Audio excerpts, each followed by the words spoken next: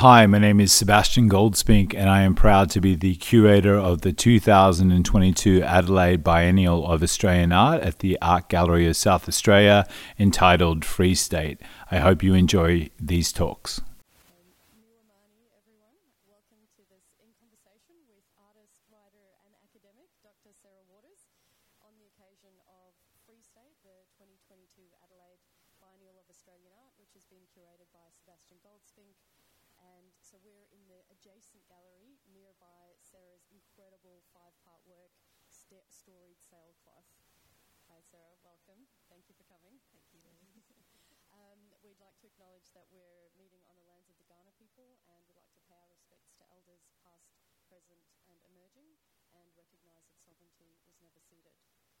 I'm going to give you a very quick overview of Sarah's very impressive biography, just a curtailed version because it's pages long, and part of this will obviously inform how you unpack the work as well. But Sarah grew up in Mount Gambier on the Limestone Coast and moved to Adelaide in early 2000s to undertake her Bachelor of Visual Arts at UniSA, then went on to undertake her Master of Arts in Art History at the University of Adelaide, and eventually went on to complete her PhD in Architecture and Design at UniSA in 2018. But in 2006, Sarah was also awarded a Ruth Tuck Scholarship to study hand embroidery at the Royal School of Needlework in the UK. Probably many of you were able to catch her incredible solo exhibition in 2020, which was held at Ace Open, which then went on to tour over 10 regional spaces. Seven. Okay, nearly 10 spaces around regional South Australia, which was toured by Ace Open and Country Arts. Or you might have seen her solo exhibitions in 2019 and 2021 at Hugo Michel Gallery here in Adelaide. But at the moment, there's also major works of yours at the Penrith Regional Gallery, and also a major show at the Powerhouse Museum called Eucalyptusdom, which you also made a new work for.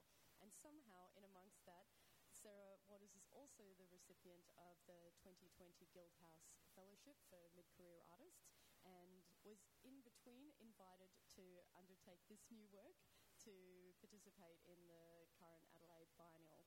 So in addition to this, later in the year you'll be able to see more of Sarah's work as part of the outcomes of her research for the Guildhouse Fellowship as well.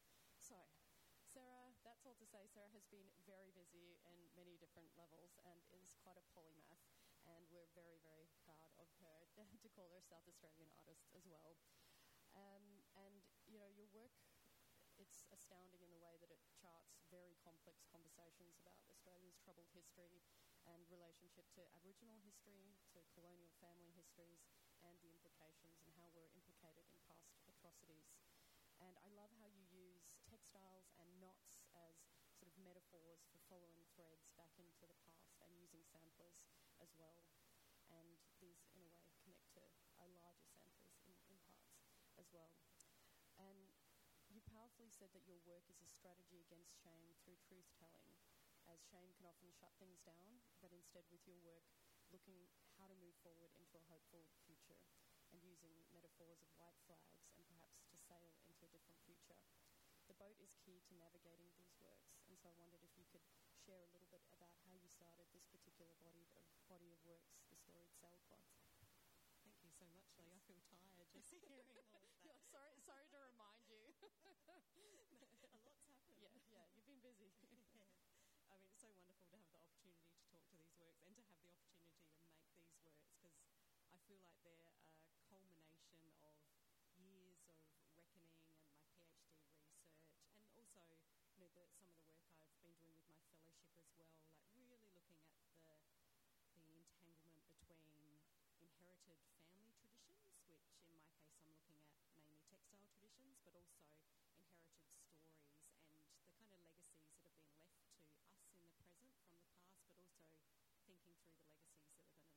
So, you know, my work, I have very deep respect for living on Kaurna country and the deep knowledge that's held by First Nations people. And I grew up in Bowendik country in the southeast, and it's no exaggeration to say it created me as a person. You know, when I think about life there,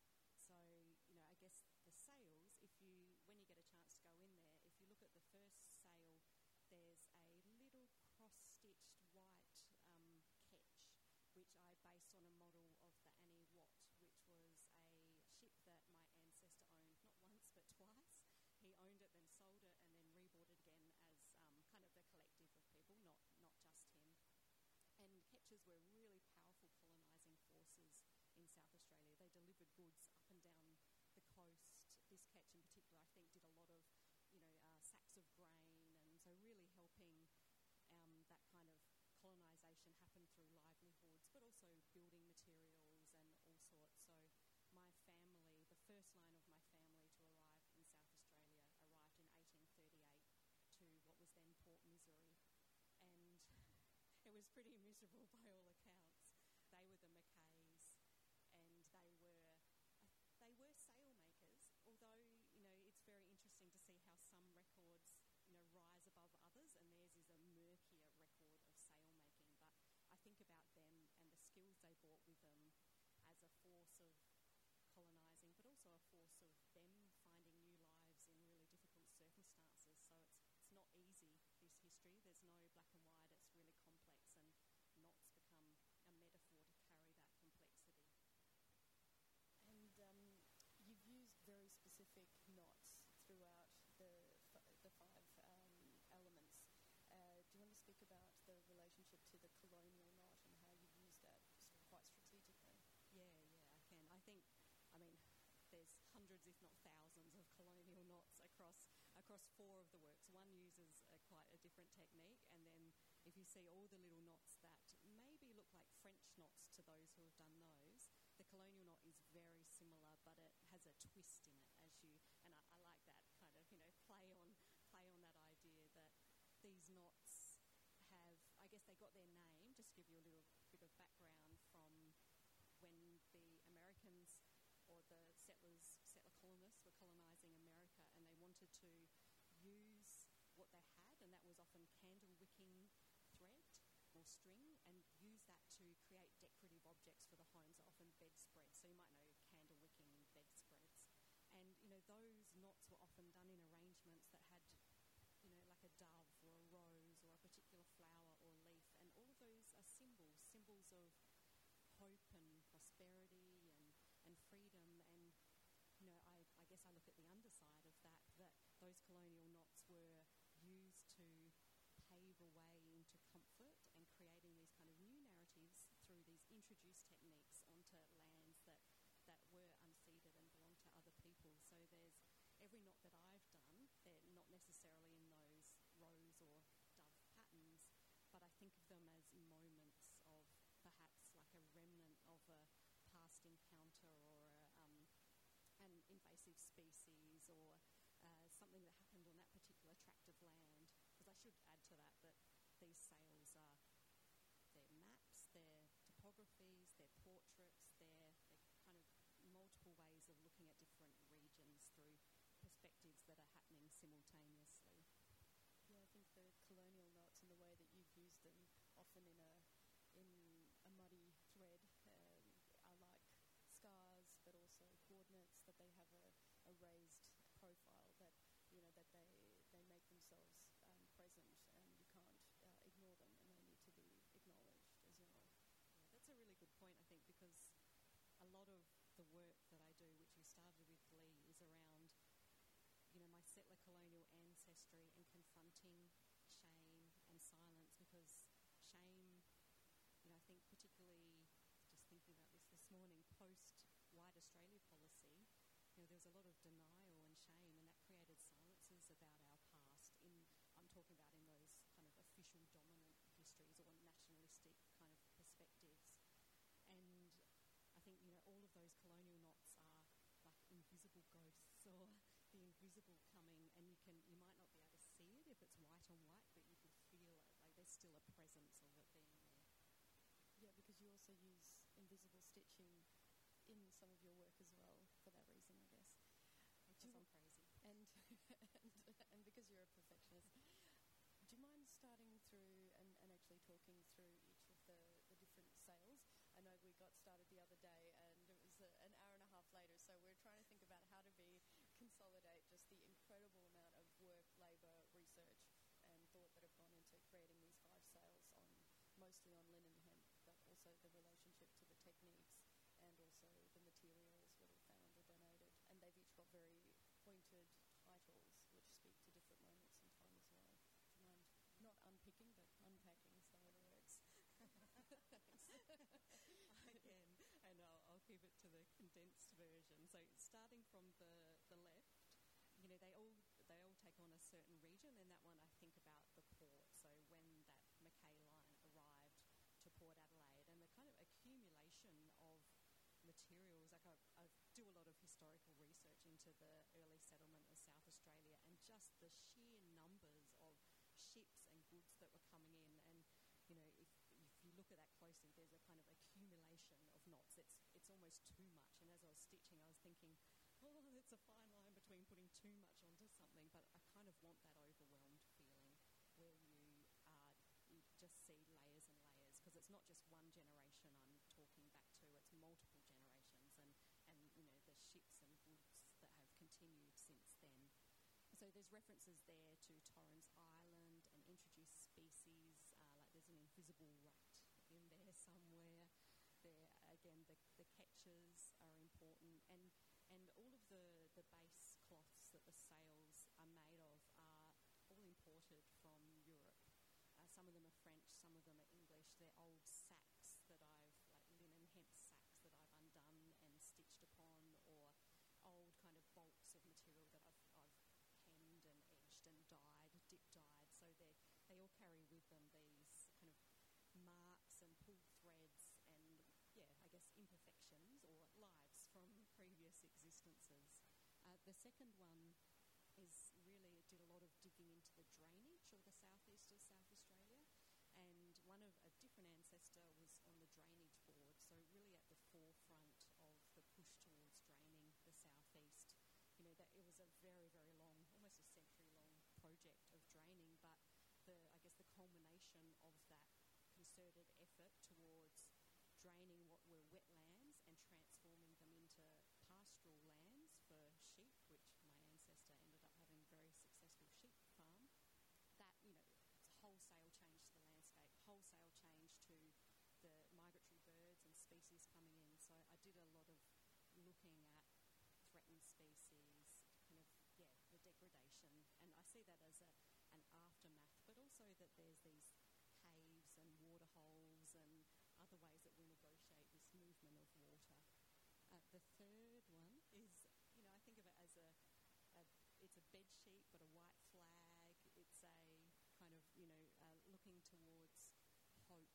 How can we acknowledge what's happened and send out those white flags and kind of, acknowledge the power of this country that we live within and pay respect to that and live in a, I guess, more responsible and caring, careful way. And there's gloves in there that were gifted to me from a close friend's mother's collection that, dig down into the soil and relate to that mining, another side of the family, kind of colonial enterprise, which was opening up mines up in Blimman and that area. There's many references in that one. That's, lungs and other ideas about breath and pace. Because that sort of sits at the centre of the 5 works, and you've mentioned that references your grandmother, and you also depict your own home in there in a tiny cross stitch as well. Yeah, that's right. There's again, multi-generational, and, I'm the first to acknowledge that I have, I'm the beneficiary of these generations of taking, to go back to that idea of free state with the biennial, taking freely in many cases and not always in a responsible manner. And, we end up in this present situation where we are seeing some of those repercussions really come to the fore. If I continue along to the fourth one, it's a new method for me, latch hook, using torn up stockings. Stockings are a very strange thing to buy from an op shop, let me tell you, and negligees and old sheets, and kind of tracing these paths of where my ancestor Wilhelmina had her farm and her garden, and she cleared a lot of land and put in roses and fruiting and vegetable plants, but also when you go down to Robe in that area now, ivy, which was the name of her daughter, has completely taken over certain areas. It's quite the pest. So I was really thinking about, again, those topographical, I guess, entanglements. And then the very final one is references pug holes, which, if you don't know the history of pug holes in South Australia, there were these huge gaping holes in the ground where another line of ancestors were brick makers, so they'd go down into these holes and dig out the clay to make bricks. There's an amazing newspaper article of 10 tonnes of dirt falling on this particular ancestor, and he survived. Well, he wasn't even injured, which was why it was in the newspaper, because it was like a miracle. But those pug holes soon filled with rubbish and waste, so there's goods coming in from the first sale, kind of, go through this life cycle where they become waste or throwaway products, and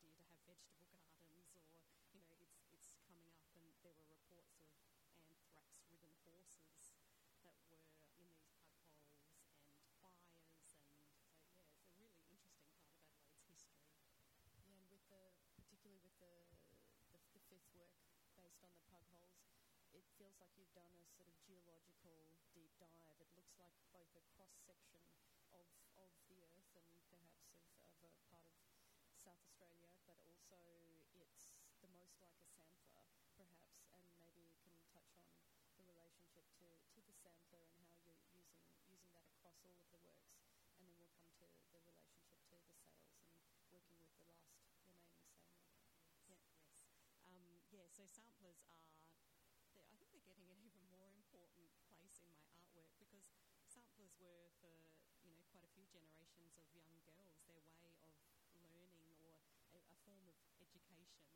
But there's a really great sampler, which I think Lee's got a copy of, that you can see, by Catherine Haynes, who was in Port Adelaide, and she was stitching with, quite colourful materials that she found. There are symbols in the sampler of what she could see around her in the lifetime at Port Adelaide. And what astounds me about samplers is that they outlive their makers, if they're stored well.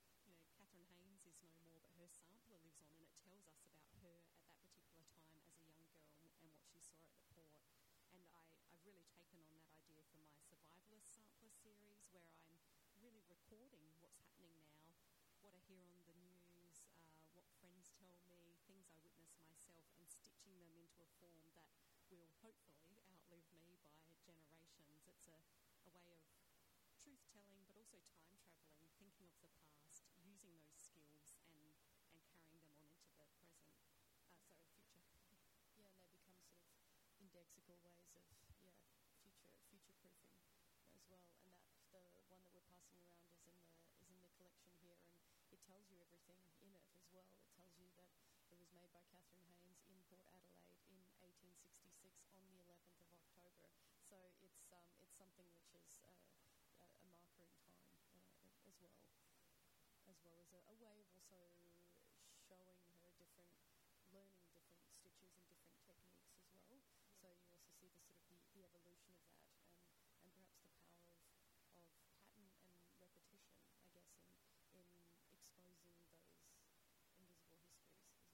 Yeah, and I was telling Lee that there's a little ship in there, and the rat patterns that I borrowed directly from that sampler in order to carry them on. Because I think I guess it's again a little bit of a metaphor, but if we lose those patterns, how to stitch in that particular way, and this is quite a basic cross stitch, how do we know how to do it for the next generation? So it's very important for me, and particularly the fellowship project that I'm working on, is that we keep these traditions going in order to keep using them in the future. That might be a good segue for the next. Yeah, exactly. A perfect segue to sail into the next pun and metaphor, and working with Don Lucas. And actually these works then become a means of preserving and reenacting some of his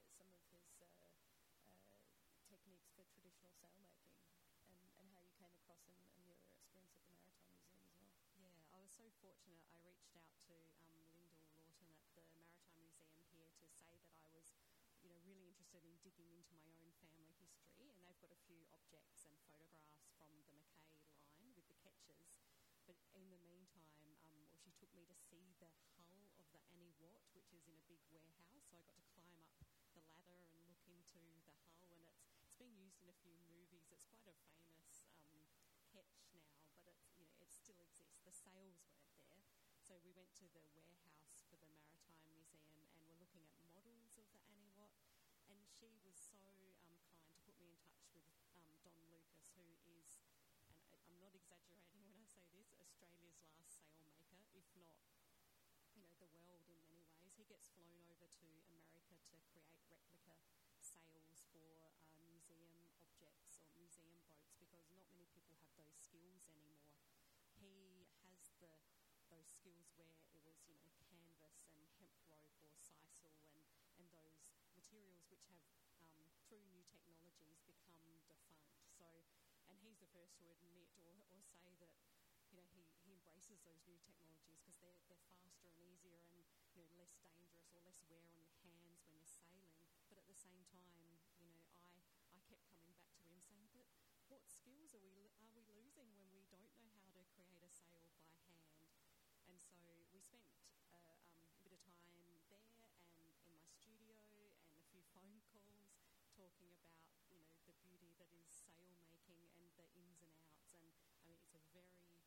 was in its heyday at Port Adelaide a very secretive business. Like businesses would burn their sale plans so that competing companies couldn't get hold of them. So for him to sit down and show me through his book of plans was, it was a real honour.